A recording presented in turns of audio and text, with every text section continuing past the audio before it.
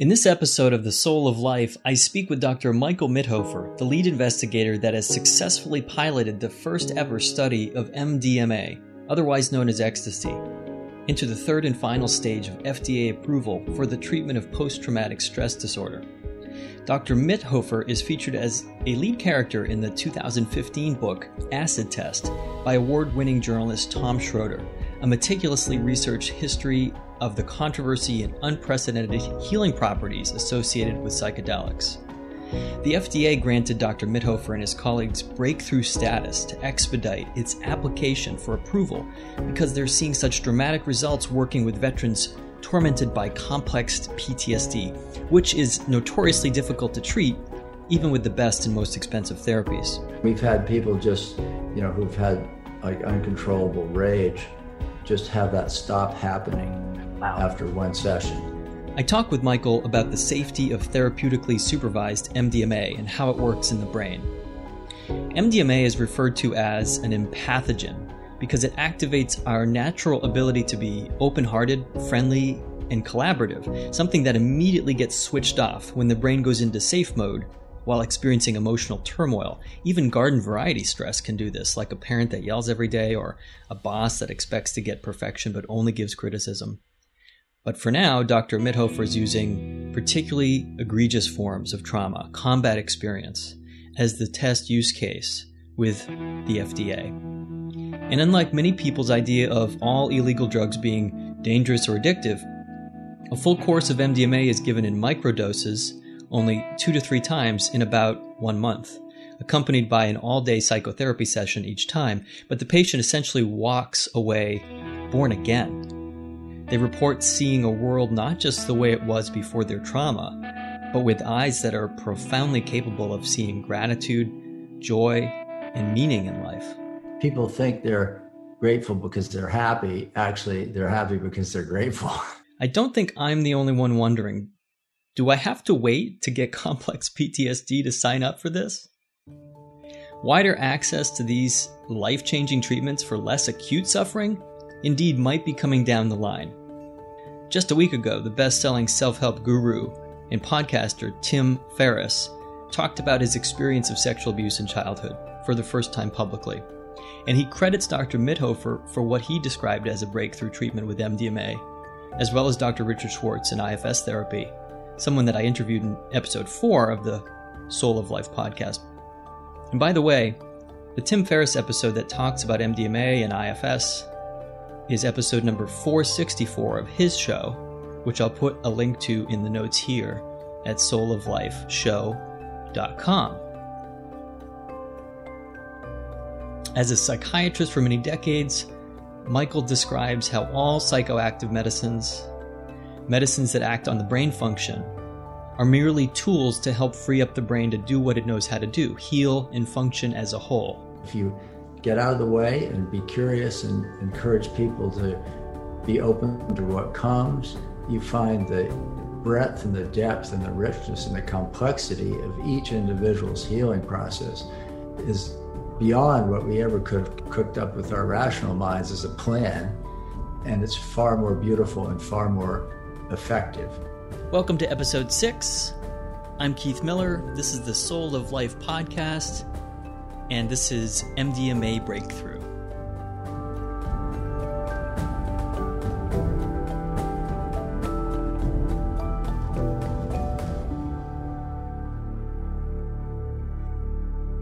I'm Keith Miller, and my podcast, The Soul of Life, is here to help you remember who you really are. I'll bring together people who have gotten off their treadmills. I'll have conversations with athletes, musicians, doctors, scientists, healers, and entrepreneurs to discuss the fascinating edges of our knowledge in neurobiology, psychology, and physics. This is The Soul of Life. Dr. Michael Mithoefer is a psychiatrist living in Asheville, North Carolina, with a research office in Charleston, South Carolina. In 2000, he began collaborating with MAPS, that's the Multidisciplinary Association for Psychedelic Studies, on the first U.S. Phase 2 clinical trial of MDMA-assisted psychotherapy.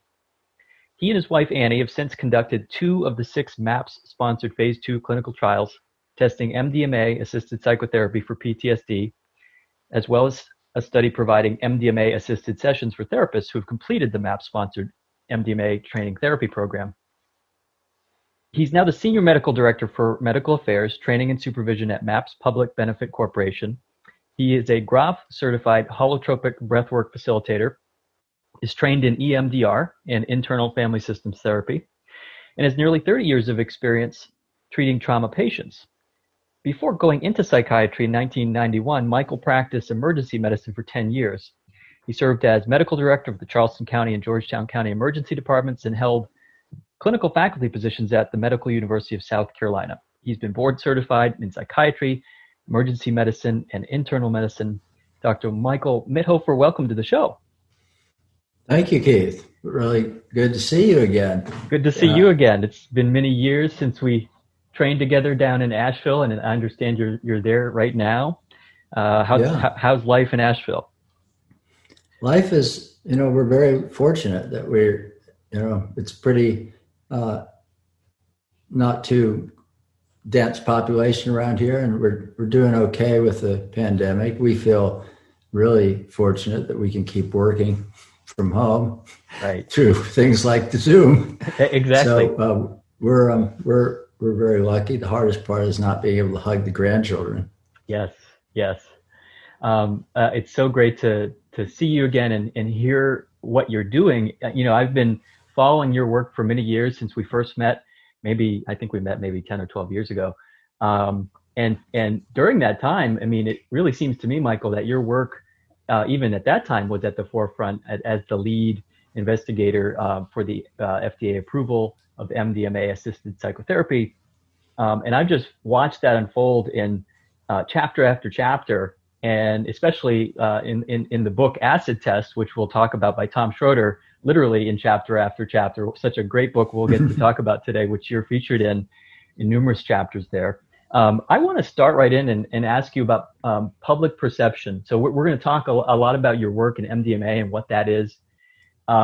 Want to ask you, my experience, Michael, is that public perception and the general public really doesn't understand the distinctions when we talk about psychoactive medicine. They think of some people, generally speaking, kind of have a misunderstanding about what medicine is really, what drugs are, and how they are used. For example, there's all sorts of conversations now about other kinds of what we would call street drugs, I guess. Drugs that are used recreationally. People use marijuana recreationally and now medicinally, increasingly under medical supervision. Psilocybin, magic mushrooms, ketamine is another one. And there's a long history in this country, as the book Acid Test goes into wonderful detail to describe the serpentine relationship that our culture has had with psychoactive medicine. But we're in an era now, I think, where people are really seeing the medical benefit and the safety of these medicines, and they're calling them medicines.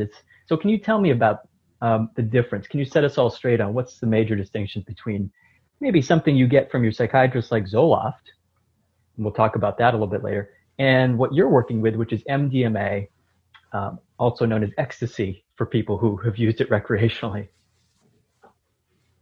Yeah, well, I think it's been a very interesting progression in public opinion since we started, from when many people were saying that either you'll never get approval for that, or that's a dangerous and crazy idea. And over the years, as we published more and more rigorous science in well-respected journals, the conversation has shifted a lot. But I think one of the main misperceptions people have is, you alluded to it, thinking of drugs as just the effect of a drug is just solely based on the chemical properties of that drug and what happens in the human body when you take it. It's really underappreciated what a difference it makes, what the set and setting is the term often used, meaning what is the mindset, what is your mindset going into it, and what is this? So what's your purpose for using it? What's your intention? What's your level of willingness to explore the things that come up, and what the setting is? Do you have proper support? Are there people there to support you and encourage staying with experience, and that can just make all the difference, especially with these kinds of compounds that have such a profound psychological effect when you're taking them. Of course, it's true of Zoloft also, but to a lesser degree. No doubt, your understanding of it and the way the prescriber gives it to you and talks to you about it is going to affect the way it works. Right. That's part of it. But then with these medicines, it's even more pronounced because you have a very kind of discrete period of where you're really having a very intense or deep experience, and the set and setting makes a huge difference during that period. Right. So tell me about MDMA specifically, its action in the brain, or at least how we're beginning to understand its action. I would imagine there's things we just don't know about how it works, like many drugs. We see the results, and that's an important piece of the research, I think. Tell me about how MDMA works in the brain. Yeah, well, I don't think we know how any psychiatric drugs actually work when it comes down to the details. We know quite a lot about what they do in the brain, and we know the result, but not exactly how the result flows from what we know. So there are a lot of gaps, and the same is true with MDMA. We know quite a lot about it. One thing about MDMA is that it's been studied so widely by governments around the world because of the recreational use. So there's a lot of scientific data about it, even though our treatment research is a relatively small part of that. There's a lot of data. So MDMA is what is sometimes called a dirty drug. It doesn't just affect one system. It affects lots of systems in the body and in the brain, especially increasing levels of serotonin and acting on serotonin receptors, but also other neurotransmitters, norepinephrine and dopamine and others, and also causes elevation in hormone levels, oxytocin and prolactin being two of the most interesting ones from a psychological point of view. So it has a very complex effect. Our studies, this is all nonprofit research, so we're operating with limited funds. So MAPS Public Benefit Corporation are focused mainly on learning, does it work and is it safe? Because that's what the FDA cares about to approve a drug. So that's what our main thrust is. But many other people are studying things about how it might work. And tell me, there's a lot of interesting. Yeah, if I can ask you about the safety part of it, because that really stands out. I think for a lot of people that may be listening to this, I think the audience would range the wide spectrum. People who have stumbled onto some of these drugs recreationally and have firsthand experience, or just have a culture in their lifestyle and understanding that it's not something to be afraid of. Other people, and I would put myself in this category, even as it relates to medically controlled drugs. I want to use as little as I can. I want to keep things out of my body. And I work with a lot of clients who are similar and have this kind of skepticism about putting things into their body. So the safety of it, when you mention it's a dirty or so-called dirty drug, I want to make sure that's clear for everybody. So, for example, I've shared with you my story of how I've been recently treated in remission for depression. I have been taking Zoloft, which is an SSRI, selective serotonin reuptake inhibitor, which my understanding of it raises the serotonin levels by inhibiting the reuptake of the normal absorption of that in the brain. Serotonin being one of the essential brain chemicals that help us ascribe pleasure and meaning to things, right? Like have a sense of joy even, right? So a lot of complex emotions use serotonin, but also, so I'm using a medicine called Remeron, mirtazapine, which is, I think, maybe one of the opposites of MDMA in that it's a very selective. It's an H1 antagonist, histamine, antihistamine antagonist, which pulls out features of treats features of depression in the body, and causes a physical effect. But doctors like to use those. I think my sense of it is that they almost like a painter has a palette of colors, and they would rather have drugs that are just yellow or red and blue. And we know what the blue does. We kind of know how that's going to affect. The histamine receptor is going to make you a little drowsy if you block that or something. And so you're saying MDMA affects multiple receptor sites in the brain. Is that right?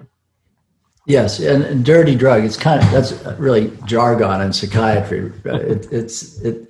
It's probably not a good term to use because it implies things that I don't mean. It just means it affects multiple systems. And you're right. In general, there are advantages to drugs that you can select levels of different effects independently. So what you're describing, having two different drugs that do different things, might be better than having them combined, because then you have a fixed dose of each. So you get more flexibility that way. However, there's the other side of it is sometimes there's synergy, and there's a lot that isn't known about that. But, some people feel that natural remedies have advantages because the different compounds work well together, and that's evolved over time. So that's an interesting question too. I think with one thing about MDMA, that the way we're using it, MDMA, and the same is true of the way people are using psilocybin in those studies and other drugs that you mentioned, is we only give the drug in our studies 3 times in most studies, sometimes twice.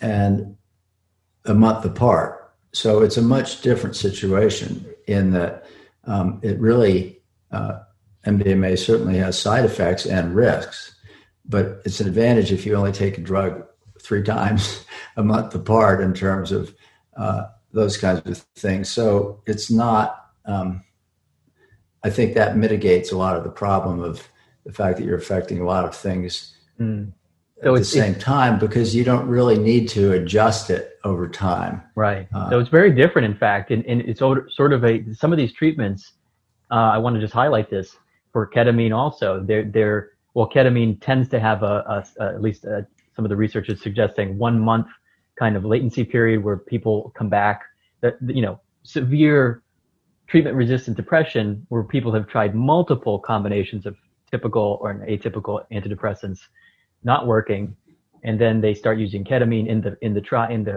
under supervision and come back a month at a time. But the depression people can report goes into remission that afternoon. Mm-hmm. And it hasn't, no drug has been able to touch their depression in some cases you read about 10 years, 20 years. And when you get a result like that, is that what you're seeing with MDMA? Is it this sort of dramatic, compelling kind of cases, or are there some people that are just like, that was really, it doesn't work? Very interesting question, Keith. It's different from that in general. One thing that we don't understand fully is, the separation between the direct biochemical effect of the drug and the psychological effect of the process that people experience. Obviously, both are happening. At some level, the distinction is a false distinction, but our level of understanding requires us to make that distinction, to sort it out as best we can at this point. So I think what we see with MDMA is sometimes things do shift right away, because what you're describing with ketamine is very dramatic and short-lived in most cases. They have to keep getting doses regularly with ketamine every month. And one interesting branch of work that's going on with ketamine is ketamine-assisted psychotherapy, the idea that you use the ketamine to catalyze a psychological process and work with that process. I haven't done that myself, but talking to people who do it and reading reports, it sounds as if that may prolong the effect of the ketamine. If you do that for a while, you may not have to keep getting it every month, is what some reports are suggesting. So it's obviously both. Yeah. And so we've had, for instance, people have just start sleeping well who have had terrible sleep, people with PTSD who have had many other treatments and failed, just start sleeping through the night. That has happened. It's got to be life-changing for them, though. It's life-changing. And we've had people just, who've had like uncontrollable rage, just have that stop happening after one session. Wow. And most of the symptoms, and that's not the usual case, and most of the symptoms, even in those cases, people still had a lot of symptoms, and it was a process over time. Right. So our observations suggest, with MDMA at least, it has more to, well, who knows what it has more to do with, but there's a very strong effect of the psychological process is what we think. It accelerates the psychological processes, therapeutic psychological processes, self-organization properties of the mind and the psyche. Why MDMA and why PTSD? Why? I understand why, but I want to hear you speak to why those are, paired in your studies. Yeah. Well, it really, there's a part in acid test when Rick Dalman and I first met, and I approached him to ask some advice about how we could get some research going. It turned out we were both interested in that. So we were really interested in studying a number of these different compounds for a number of different things. But we chose MDMA for PTSD at the time because it seems particularly well suited just theoretically. We submitted our first application to FDA in October of 2001. So PTSD wasn't very prominent in the consciousness then. The Iraq War wasn't happening. So, but we thought, since there are two things about MDMA, well, here's part of our thinking. Treating PTSD, treating people for the results of trauma, usually involves revisiting the trauma in psychotherapy. And there are kind of two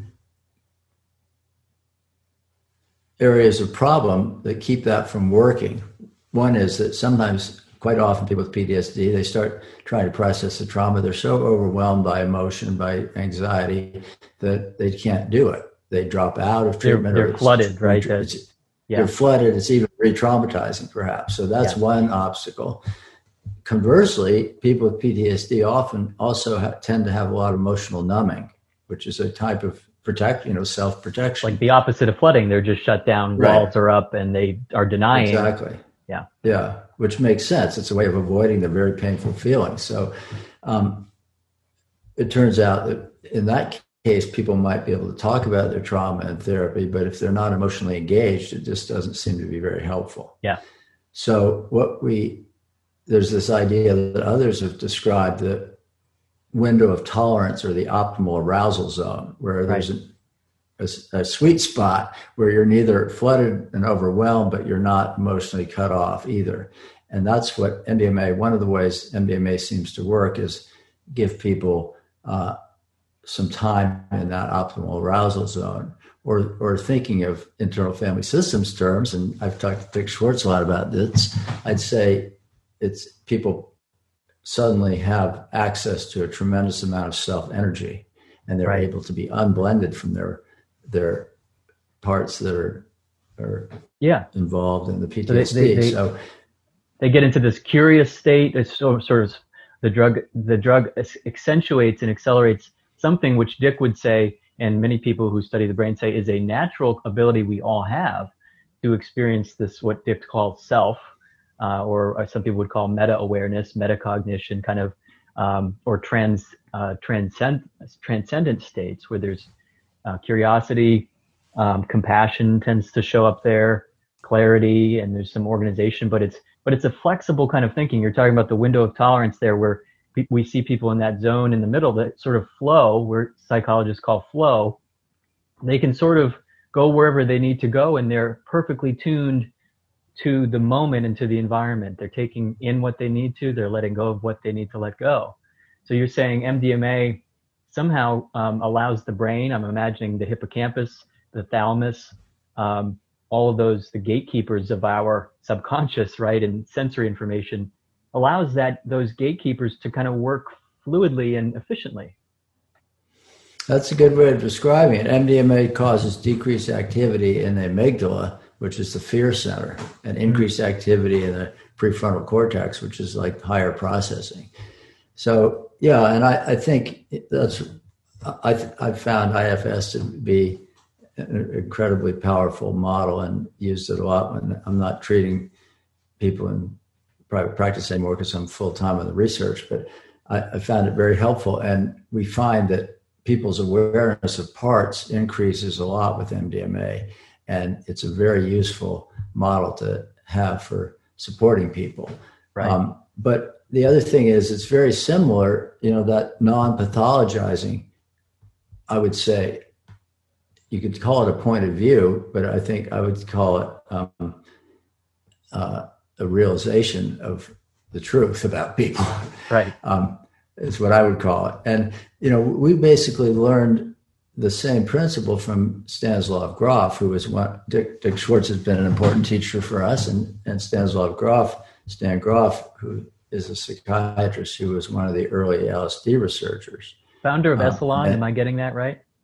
What? Founder of Esalen Retreat Center? Not founder, but he was a scholar in residence there for a time after he left Johns Hopkins. He talks about the inner healing intelligence, which I think is the same idea. Mm-hmm. And the idea that, and this is, we talk to people about this in the preparation for the MDMA sessions. That is our approach.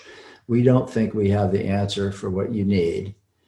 We think that if we can support you in accessing your own inner healing intelligence, you'll find out what you need and you'll get what you need. Right. That is our approach. Yeah. It's so beautiful. It's such when I talk to Dick about this, I think people are, got to hear that message really clearly. What a distinction that is from the medical culture up until this point, Western medical culture, this point in time, where the healing process is not the disease. That's something that comes up. I think it might be Joseph Campbell saying that, or I can't remember the quote from the book, but that's what Dick's work is about with IFS, self-leadership. The healing process is not the disease. In other words, somebody who has schizophrenia, and now maybe not all forms of schizophrenia, as obviously we want to rule out things like organic brain damage or parts of the brain that just aren't working physically for some reason, organic reason. But where somebody is having a schizophrenic delusional reaction, they're not in touch with reality. If I apply what you're saying about how the brain works and then how MDMA assists the brain, actually helps it just kind of get back to its normal way of moving electricity around and functioning, that's something like a symptom like schizophrenia or a delusion is actually the brain is trying to process and heal itself. And we actually need to respect that and try to help it do that, not try to treat it and numb it. There's a description, I think it's Joseph Campbell, who was a well-known comparative mythology and comparative religious studies scholar, and author. His wife Christina had a child. I think I'm getting this right, but this is in the book Acid Test. And she went into postpartum psychosis, what doctors probably labeled from the DSM postpartum psychosis. She was not in touch with reality. It probably looked very disturbed and acted very erratically. So they gave her a tranquilizer in the emergency or in the medical ward. And so then she was just left with all the fear and terror because of how the doctors were responding out of fear to get rid of this thing that was happening. She called that a spiritual emergency. That was Christina Grof. That was Stan Grof's wife. Yes, thank you. Stan Grof's wife. So it sounds like that's parallel to what you're talking about, that we don't want to get rid of these things that are happening. When the mind fragments because of trauma, we want to help explore the fragments and kind of bring acceptance and compassion to those. MDMA accelerates that? I would say so, yeah. And as you say, there's some areas where it can be not clear. Is there an organic problem where the brain isn't working correctly? And there's a big gray area between those two also. But yeah, I think it stands to reason if, thinking about the analogy to the body healing a wound, there's a big reaction to the wound. But that is an attempt to heal. Sometimes it's problematic. Sometimes the inflammation can be very problematic. That's happening with COVID, actually. So the response to attempting to heal sometimes needs some help too. Yeah. But it is true that it's always an attempt to heal. The body never does something that isn't along the lines of an attempt to heal. So why would the psyche be any different? Yeah, it's just a truly fascinating way, and I'm so delighted to find that there's so many more voices now in the field of psychology and in medicine who are seeing this emergent property of the body and the mind-body as something we don't have to pathologize. We can just we want to go along with it a lot more than a lot of Western medicine does. And don't get me wrong, there's, if you have an infection, we don't want to meditate and try to get in touch with the infection more, right? We want to get the hell away from it and get it out of the body. Right.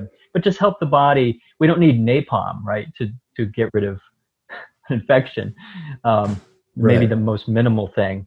When you mentioned healing and the way the brain works and how it can heal itself, really, if we facilitate it and link it together, or help it link together. You're listening to the Soul of Life podcast with me, Keith Miller. Every week I bring you a new episode that hopefully inspires you to reflect more on who you are and who you want to be in this rapidly changing world. If this time we share together moves you somehow closer to who you are or lights up parts of you that have been unplugged, I want to hear from you. And please share the love. Take a moment to find a Soul of Life podcast in the social media where you hang out on iTunes, Facebook, Instagram, or YouTube, and let me know who you are. Tell me about your journey. You started off, well, if I remember right from reading about this, I had heard about parts of this when I got to know you in training. But you applied for a loan with your wife Annie. You thought maybe you're going to open up a farm with Clydesdales, and you didn't get the loan, and so you said, "Screw it, I'm going to go to medical school." Yes. Tell me about your journey to being a healer. You transitioned from an ER doc to psychiatry, especially. Yeah, well, it's a journey that probably makes me, as one of the interviewers for medical school said, it sounds like you don't have looking at what you've been doing the last few years, it sounds like you don't have your head screwed on straight. Wow. So, I was actually an English major in college. I went to college thinking I wanted to go to medical school, and then I took chemistry and realized I really didn't enjoy chemistry, but I loved English literature. I love literature and writing. I've heard that from many people. They getting stuck at organic chem. Well, it wasn't even organic. It was just regular chem. I had to go back and take organic later, which I actually enjoyed at that point. Anyway, so I was an English major, and then, I graduated in 1970. We were on strike at the end of my senior year, trying to stop the Vietnam War. And I worked on that. And then I really wasn't thinking I wanted to go to school again, and ended up living in a commune in upstate New York, which is where I ran into Annie, whom I had known just vaguely before. And we've been together ever since. That was 1971, and we've been together since then. So That was the best thing about the commune. It was a lot of fun, but not an obvious path toward medical school. So, I had kind of a feeling that I was in a position to do more, to contribute, and that I wanted to do something, get more skills to do something. After a while, I thought, this is great. I wanted to be a writer, and found out that's not as easy as you think it is. Well, you know that. That's right.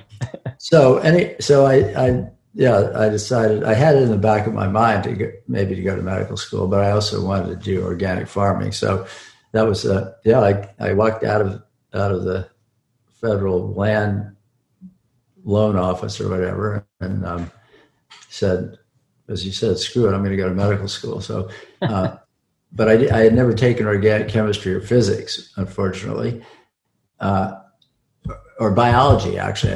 I took physics. So I had to go back and take courses at the University of Vermont is where I did that. And that's when I took organic chemistry, and I actually found it was fascinating. Had a very good teacher there.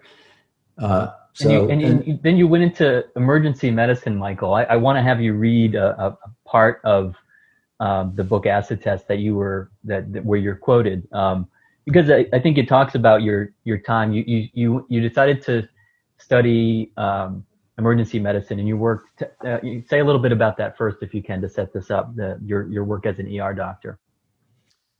Yeah. Well, when I went to medical school, I actually trained in internal medicine. I initially thought I wanted to be a general internist, but then I found that I really liked the more acute evaluation of things in the ER. It was kind of ironic because my favorite thing was talking to the patients, but I also liked action. So anyway, I ended up doing some extra training in surgery and pediatrics and practicing emergency medicine for 10 years. In those years, there weren't many emergency medicine residencies, so you could take the boards if you had other training. So I found the ER to be very interesting and enjoyable is a funny word for it, but I liked that work for quite a while. But over time, I began to feel like I needed a change, which is something that happens for me periodically throughout my life. This is a quote that you've asked me to read from Dick Schwartz, the author of Acid Test, recorded many, many conversations. So I guess this is from Tom Schroeder. Yeah, Tom Schroeder recorded it. So this must be verbatim what I said. I can't say I remember the precise words, but and I was feeling, this is talking about toward 10 years in the ER and feeling like I needed to change. And I was feeling drawn towards something, a different relationship with patients. I was always doing things to people, which was actually very good sometimes. That's what it called for. Putting a tube in and making somebody breathe, that kind of thing. But I was kind of developing a longing for a more collaborative way of working with people, and also kind of feeling that I was catching the tail end of psychiatric problems. I was seeing people who were having heart attacks because they hadn't been taking care of themselves, or who were stabbing each other, who were taking overdoses. A lot of what happens in the ER is the result of psychological problems coming to an end result. So it also felt like it would be more satisfying to intervene at a different point. Yeah. So that's part of what drew me to psychiatry. Also, my own curiosity about the nature of consciousness and psychological process. Yeah. What really resonates for me when I was having my spiritual emergency over the last 4 to 6 months, and kind of getting in touch with exiles, as I told Dick about this, exiles that were being protected from protectors that were protecting protectors that were hiding those protectors. And as a healer, as a person who chooses the identity of healer, a person who wants to run into, whether even I would even say a firefighter, right, an actual police officer, firefighter, those professions, they're helping professions. We choose to go in to the situation where people need the most help, for some reason we want to show up there and be there. And so I found myself unwillingly, I would say, but with the help of medication to help my brain go where it just needed to go and really wanted to go, I got in touch with these parts of me, as you point out so eloquently in that quote that you just read, parts of me that were confused about doing and being. And it sounds like you almost had a similar kind of crisis in the ER. I mean, you can do things in the ER. You're putting tubes in, you're recording everything. Everything's charted. It's very nice and clean and linear, I suppose. It's rewarding in that sense. You go home and you either did something or you didn't. Maybe it's like farming in a way. It's very clear. People live or die. Plants live or die. But something rattled me, and it sounds like it rattled you as well. And you said you wanted to do something that was more holistic, or something that allowed you to broaden yourself. Is that a fair assessment? It is, and not fully realizing how much that was true as I stepped into it, really, because what the thing that made me decide on psychiatry largely was reading Stan Grof's work. And I thought his way of understanding these deep psychological processes and the healing potential of non-ordinary states of consciousness, not just with drugs, but with breath work or meditation. I thought that was so compelling that I thought, this is the direction I want to go. So I applied for psychiatry residency and for the Grof training at the same time. And the Grof training happens in 6-day modules over a couple of years. There's 9 of those. So I was able to do them concurrently. I'd periodically go out to California and do the Grof training. So I got to the Grof training thinking, I had already done quite a lot of my own therapy in the past. And I had my own psychedelic experiences in college. So I thought, I kind of know this territory, and I'm going to learn to work with other people. And the first thing I learned was the main thing about working with other people is doing your own work, and confronting your own fear and your own parts, and working internally is a prerequisite, really. And I found important to keep doing periodically. In a way, of course, it fits with what we're saying. This non-pathologizing approach, trusting that these are human capabilities to heal these things. We're not going to really be capable of fully trusting that unless we've gone there ourselves. Whatever took us there, whether it's depression or just willingness to heal, or feeling a crisis in your career, or whatever. It really brought home to me. I had many, many painful and intense, and some joyful and liberating experiences doing my own breath work, which is actually quite a bit like psychedelic sessions. And then I went on to do internal family systems, having my own therapy for a number of years. Want to put a footnote in there and asterisk, kind of just to connect some dots for people. Holotropic breath work, just to and I'll give my assessment of it, but you're obviously the expert here. But just to connect in the wider culture, my understanding of it is the hyperventilating practice, really breathing intensely. Is it super oxygenating the bloodstream, and then that's what's or is it causing the brain to get slightly less oxygen, and that's what causes the altered state? Well, actually, less. Yeah, it's increasing the oxygen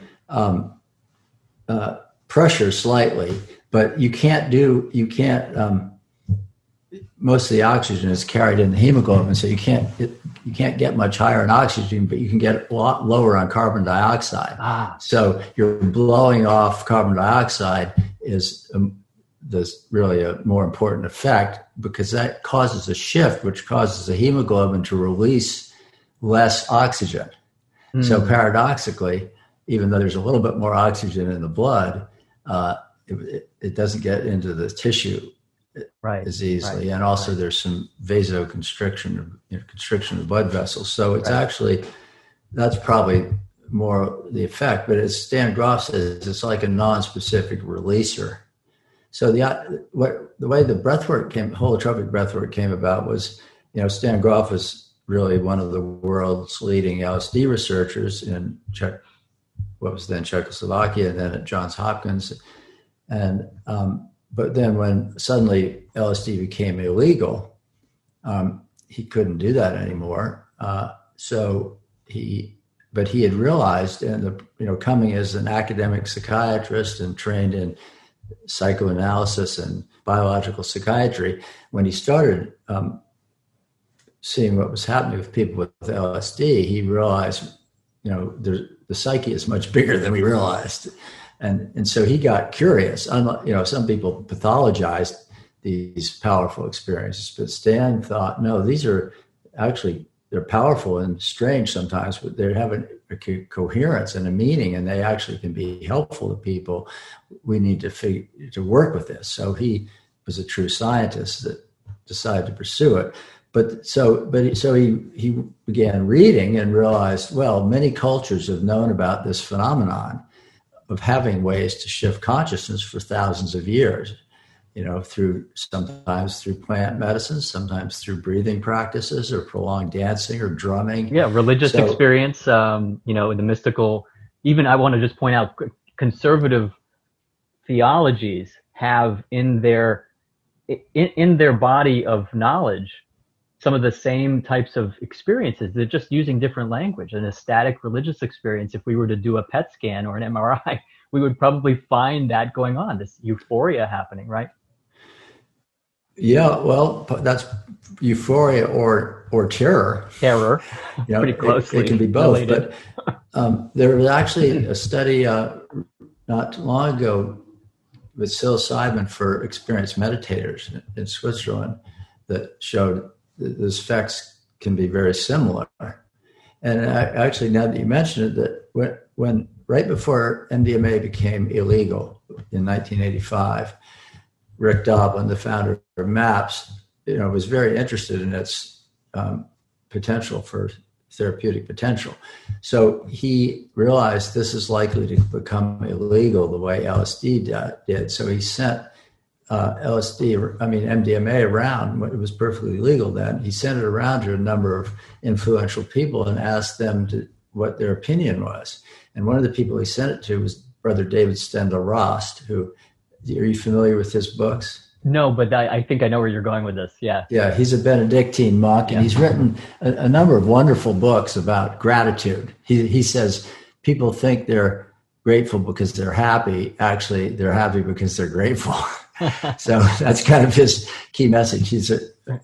But he comes from this, intense Catholic, tradition from the monastery.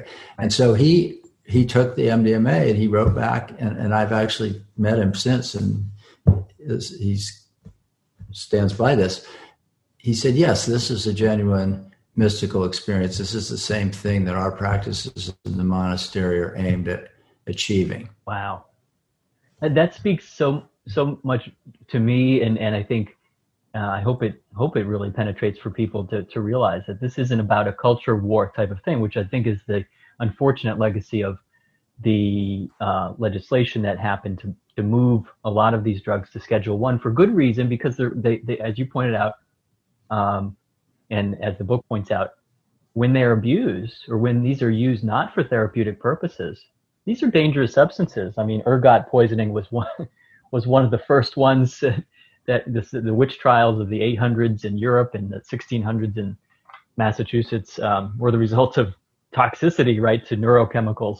So these are neurochemicals that can be dangerous. But and then back to when you mentioned holotropic breathwork, I'm just saying this for fun because I want to reference this, but I don't know if you've ever had these things linked together when somebody says, "Oh, you do holotropic breathwork," but as people may realize in either literature or films that they're seeing with BDSM, a little bit of sexual neurobiology here for a moment. But when people are watching someone have their partner choke them during a sexual act, is that what's happening? Are they, I mean, obviously not homicidal, sex scenes, but when in BDSM and kink type of activities, when it's a partner related thing, they're looking for, my understanding is that is actually they've given permission to do that. And it's a thing that they're asking their partner to do to enhance the pleasure by depriving the brain slightly of oxygen, not blacking out, hopefully. But if you ever, I don't know, does anybody ever ask you about that?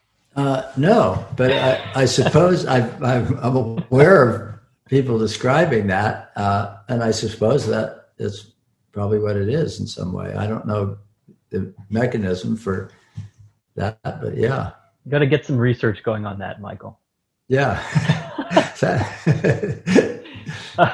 Yeah, it's just a sidebar. I mean, it looks disturbing, and I've noticed people kind of think of that or miscategorize that as, oh, it's a homicidal or misogynist act, when in fact, if you listen to conversations in the BDSM community, that's a common type of thing, and there's a biology behind it. It's part of a partnered activity, but I just want to get back to getting back to MDMA. Where is the research right now stand? I thought I remember hearing it was fast tracked because it was the FDA saw the results, and especially because the epidemic of suicides from PTSD or associated with PTSD in the military, they said we've got to just get this available to people. Is that correct? Is that happening? In essence, yeah. It's basically the FDA has a series of steps in drug development. We're basically doing nonprofit drug development, which is a very unusual thing, but seems to be working. So there's phase 1, there's preclinical work in animals, and then phase 1 trials in healthy volunteers. Then there needs to be a series of phase 2 trials, which is when you use it for treatment of a disorder or problem in relatively small numbers, and see if you can consistently demonstrate safety, that it's safe and can be effective. So that's what those 6 phase 2 trials you've discussed that MAPS has sponsored. By the summer of 2017, based on that data, the FDA gave us approval to move into phase 3, which is the final phase before you apply to have a drug approved. And they not only allowed us to move into phase 3, they granted breakthrough therapy designation, which is what you're referring to, which means that you have very promising phase 2 data for a problem that needs, definitely, it could be a major advance in the treatment of a problem for which there isn't adequate treatment. So that's the idea. Is it doesn't mean you still have to do phase 3 successfully. Sure. But it's aimed at expediting. It means they have an interest in expediting it through the process as much as possible, increased meetings with them and that kind of thing. So that was very encouraging. And now the rule is you have to have 2 phase 3 trials. So we are just finishing the first one. I think the last visit for the last person may have been this week. Or last week or next week. I know it's the last person is finishing up, and then we have to clean the database and do all these things to report to FDA, but we should be able to break the blind, because right now we don't know who got MDMA. Half the people got all the same therapy without MDMA. It's a double blind study. So we expect to break the blind in September, and then we'll know if we have a successful first phase 3 trial. Meanwhile, the second phase 3 trial is screening people as of this week, I think. Wow. So it's that one's just starting. So we expect it'll, go on for another, probably a year, take a year or a little more. And at that point, if those 2 are successful, then we submit an application to get an FDA indication for MDMA as a treatment, MDMA-assisted psychotherapy as a treatment for PTSD.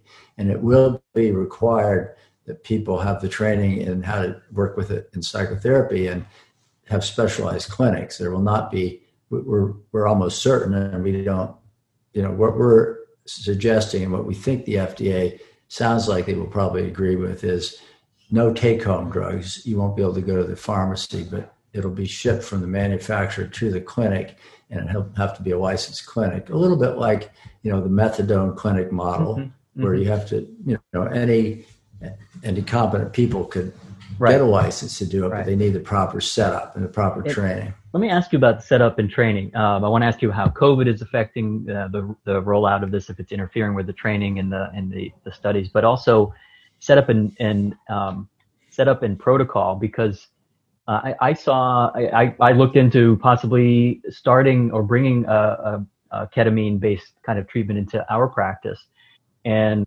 was looking at other practices that are doing this, and some of them are big players, people with deep pockets who are just kind of opening up clinics, almost like designer kind of infusion clinics, which are out there for health reasons, and they're not too regulated, is my sense of it. Or they find a way to justify treatments that are not medically necessarily necessary. Are you afraid at all that could happen with MDMA assisted psychotherapy? Does it? Are you confident in and hopeful that it's going to take a course where it's really going to be the rollout of this, when it eventually does become available for psychiatrists to administer in a therapeutic setting, that it will be done close to the protocol, which gets the results you're getting? Well, we have some concern along those lines. I think one advantage we have is that there are two ways we're hoping to avoid going down that designer clinic route, or more than two ways. But one is the fact that even though this is nonprofit, MDMA can't be patented. It's been off patent since Merck patented in 1914, so it's been off patent for a long time. But there is a thing called data exclusivity, which means if MAPS gets MDMA approved in 2023, anybody can make make their own generic and do their own studies and get approval for their own generic. But no one else can use MAPS data for 5.5 years to make a generic. I see. And probably no one's going to bother to do their own studies because they can't patent it. So it's never going to be hugely profitable. There, two problems with the profitability. One is you only need to take it a few times, and the other is it can't be patented. So it really works. So the big drug companies are going to say, let's go for something that people need to use the rest of their life. Let's stick with, I don't know, some other thing, trazodone or something.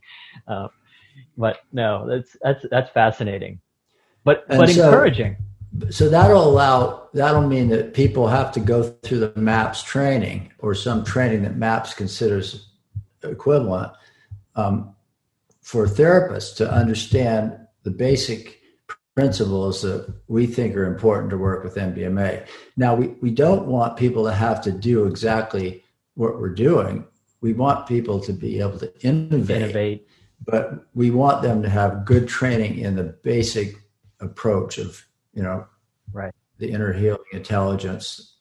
And then, people are planning studies to see how it can be combined with one thing or another, how the therapy could be modified a little bit. That's great. I mean, we did a pilot study with couples where we combined it with cognitive behavioral conjoint therapy and that was useful. But I think that's going to give MAPS some control, and the fact that MAPS is not, the MAPS Public Benefit Corporation is what will actually have to sell the MDMA after approval. Mm-hmm. Their mission is public benefit, not maximizing profit. Yeah, and that seems so important. Yeah, and the cost of the drug is actually a small part because there's so much therapy involved. Right. So one of our concerns is, because even though we think it's very cost effective over time, the upfront cost is higher because you need more therapy sessions in a concentrated form. So we have a whole group working on getting insurance, figuring out how to get insurance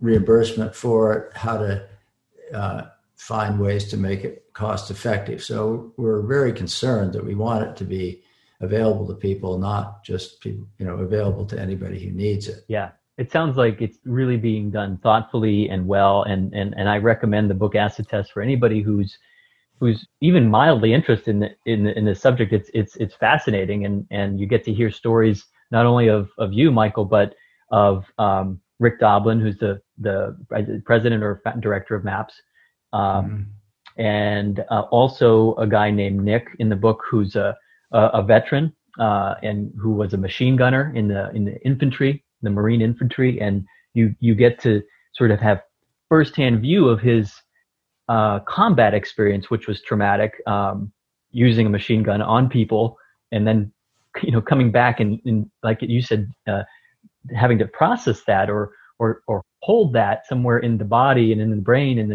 in the psyche. It's just fascinating to watch, and then to watch his experience with the psychedelic assisted, psychoactive assisted treatment is amazing. Which of the different psychoactive medicines out there being studied for use therapeutically do you think is most likely to be, pose the biggest benefit or come to market soon? I know, I can't remember, I guess it's Janssen Pharmaceuticals recently brought to market its Spravato, which is either nasal administered ketamine or in injection, of course, in a clinic. Do you feel like there's any, obviously you've spent most of your time, I think, with MDMA and research and experience.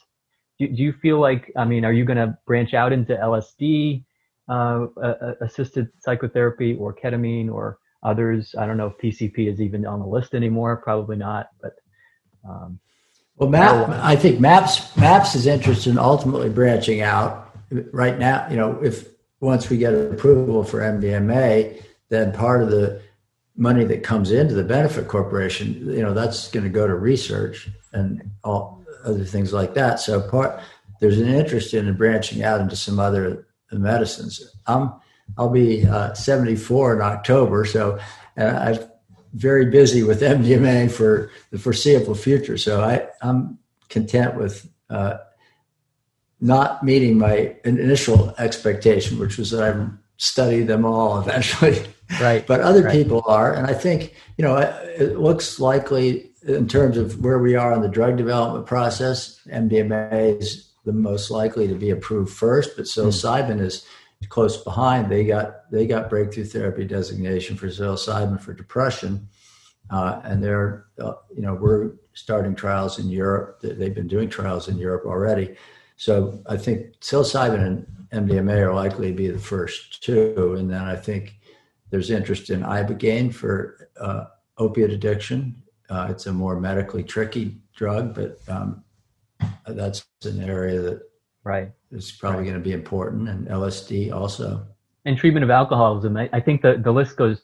You can just go down the list. You can imagine this being used in not only the U.S. military or any military in which there's combat veterans suffering disproportionately from these horrific, very debilitating, not just for them but for their families and for children. Living in a household with someone with PTSD is a super high risk for children situation. So it seems to have these benefits for families. And then even just thinking about prison, the mental illness epidemic, the way we use prisons instead of mental health treatment, which is a whole nother topic, which I'll hope to get into with others about the justice system, and especially what we're seeing now in justice reform and social justice, and being more centered on healing and thinking about us as a whole, as not just a country, but as individuals and families. We, instead of just like you said, treating the guy who's coming in with a gash in his arm and patching him up and sending him out, maybe asking some questions. If we can get more integration across our fields and disciplines, where it's not just up to the social worker to ask those questions. It's, an ER doctor who may be listening to this, you may realize that you're in some way serving as like the way a priest does. It's a spiritual act. You're interacting with people during these crises. And if I'm going to be having Dr. Frederick Min on my show, and he's the oncologist, hematologist who was treating me, and really for nothing. Actually, his treatment findings were, you're healthy, you don't have cancer, get out of here. And he was giving me vitamin B injections for a little while until he said, take the Zoloft and get out of here. But he told me, specifically, he was somebody who didn't have to take the time to do this. He invested spiritually in me. And I'm going to talk to him about that, Michael, on the show. He's a doctor. Great. I thought your report was so moving, Keith. I really appreciated your sharing your own experience. Thank you. I appreciate you reading it, and hopefully it's meaningful to others who may have this experience. Our bodies and our minds are the same thing, and I think this idea that and certainly I learned about it firsthand, that I would bifurcate and have this division in my own mind that, oh, these are physical symptoms, this must be me getting older, instead of doing the harder thing, which is looking at why is this happening? Why am I not remembering things? Why am I losing words at age 42? And once I could, sit with somebody like Dr. Men, he really broke through to me, because he wasn't anxious about it. He wasn't going to keep doing tests. In fact, that's what he acted from this place of, I would say, spiritual confidence. Obviously, he's gifted in his profession technically, but he had some spiritual chops there, and just being able to reach across and say the right things to me, to say, stop it. This is it. This is something to look at. This is an opportunity for you. Go into it and don't treat this thing. In other words, it ended up that I did need treatment, but he was saying, stop running away from treatment. Nothing to be afraid of. And in fact, that's been my experience ever since. Beautiful. That. Yeah. He sounds like a true physician, not just a technician. Exactly. And I hope to have conversations with more of those people like yourself, and like so many that I'm sure. I want to bring those people together and help others understand that those people are out there, and that we don't have to settle for kind of the drive-through treatment that we often get because of managed care. Sometimes we have to go deep. And I think physicians and therapists are hungry for this. I've sometimes said, I think the patients really need this treatment, but so do the physicians and the therapists. Absolutely. And we've had psychiatrists, in our training, we show a lot of video of our sessions, and people get to see in great detail what happens for people. And we've had several psychiatrists in the training just break down crying and say, this is why I went into psychiatry, and I haven't been able to do what I really wanted to do for years. So, anybody paying attention realizes there's so much more to psychological healing than isolating it to, you've got to reprocess your trauma, or you've got to correct these cognitive distortions.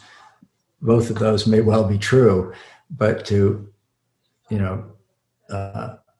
limit it to thinking about it's just one of those things. If you get out of the way and be curious and encourage people to be open to what comes, you find the breadth and the depth and the richness and the complexity of each individual's healing process is beyond what we ever could have cooked up with our rational minds as a plan. And it's far more beautiful and far more effective, profound, than just reducing it to some simple concept. Right. Yeah. The concepts are, they're our friends, right? The knowledge that we have and the tools we use, the technology we have, they're amazing, and they get us somewhere. But at the end of the day, we're just on a ride with this thing, and it's called life, right? And we're lucky if we can just kind of tap into something bigger than us, and then realize, wow, my work is simple today. All I have to do is show up. That's it. I have to really show up today, and that's about it. The rest, all the technical stuff will come. I have a golf coach. We'll end on this note, but I have a golf a pro that I've gone to for coaching, swing coach, and he's got this way about him, and it's sort of a Zen thing. I've never asked him if he's like, I don't know what his philosophies are, but he just kind of, all of his instructions, even though they're technically accurate and right on, he has this quality of delivering them like almost as if he'll say, like, the ball just wants to go straight, Keith. Just let it go straight. It's funny. That's great. Stop trying so hard. Of course, you got to do 10 things to sort of be in the right place at the right time. But, generally speaking, get all the work done and then shut the hell up, or just, move out of the way, like you said, and lay down and submit and let it go. Really a privilege and a pleasure to talk with you, Michael. And I hope people hear this and share it, and stay tuned to MAPS and also the resources that I'll put on the website. A link to Acid Test by Tom Schroeder, fantastic book, and also more ways to find you. Is there anything else you want to say about how people can get in touch with trainings and how that's going on during COVID? Yeah. Well, we've had to make a lot of adjustments, of course. We have a training program going. We're in the process of revamping it and expanding it and training more trainers. But in the meantime, we've now, Annie and I have done 2 trainings online. We're going to do another one that we were going to do in the Netherlands in November, and we're going to do it right here from Asheville. And so it's actually, we were concerned about it, but it's going well. It's not the same as being in person, but we think it's working to do it remotely like this while we have to. So, and one of our big focuses is training more therapists to get ready for post-approval. Yep. And so we're going to be expanding the training program a lot. People can apply online. I encourage anybody that's interested to just get the application. And if you go to maps.org, I'm not positive if the application's active right now during this transition period, but if not, it will be. You can also sign up for free MAPS email updates. Right. And that'll keep you informed about the training. And that's what I did. All of our protocols and our treatment manual and everything is available free of charge on the website.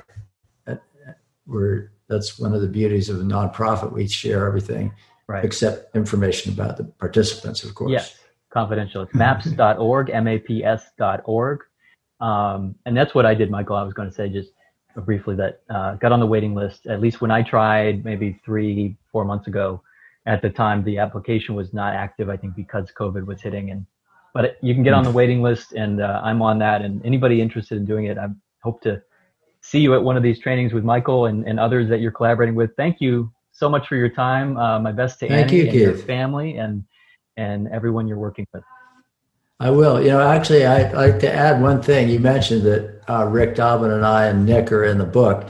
Annie's also in the book, Acid Test. Not as much, but I just want to point out what an important part of this research and the therapy she has been too, and also a lot of other women involved.